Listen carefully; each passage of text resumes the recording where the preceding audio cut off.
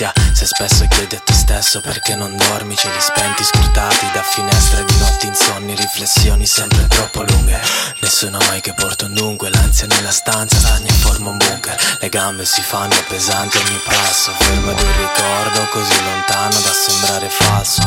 La memoria è un prezzo che non leva mai il meglio, a patto che il dolore lo vivi da svegli, essendo esposto e impreparato ai colpi della vita, del fatto, la dura realtà del loro significato. Testimoni muti sopravvissuti al passato escono dagli armadi per rinchiudermi in lager mentali con pareti di filo spinato. Orgoglio abbattuto da un colpo ben assestato, scottato dal fuoco poi sbrenato dal solo respiro spirato, lasciato fuori dallo steccato come un ospite indesiderato. Per l'insensato gusto di cibare l'odio innato, consolidato in anni di praticantato, sfruttato, sottopagato, postdatato fino a restarne allucinato.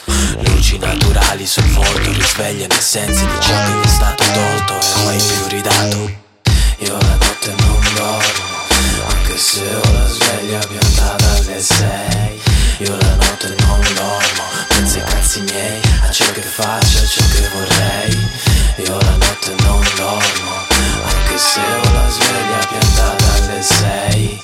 Io la notte non dormo e non penso esattamente ai cazzi miei. Questa notte non sembra diversa, lascio la finestra sul materasso, ci poggio ciò che resta del mio corpo che si stressa, si contorce in cerca del sonno, ma più giro e mi rigiro più si crea una geometria complessa. Sudore che scorre, rincorre le ore, attraversa la schiena, la fronte e l'umore, non potendo sperare che la corrente volga a mio favore. Accumulo pensieri proiettati nella mente, trasformandoli in parole che facciano riflettere, mi facciano riflettere, per ribattere le chiacchiere, per fottere chi pensa di trasmettere qualche adagio su un disagio, magari restarne compiaciuto con cazzi in bocca. Se per cazzi intendo roba che non hai vissuto, come il tristissimo, fa il portatore sano di finta gioia, torna a casa smontando il sorriso con sane dosi di paranoia, in cui il rito la cerimonia è sempre la stessa minestra, dove il prete senza soldi non canta manco la messa. E non voglio una possibilità di riuscire, quello è un treno già passato da tempo, ma voglio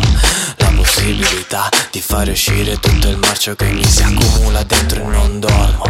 Se mi tiene sveglio sto pretesto di smerdare tutto quello che detesto, e se dormo ti garantisco che ho pensato così tanto a fondo che si è fatto fin troppo presto. Io la notte non dormo, anche se ho la sveglia piantata alle 6.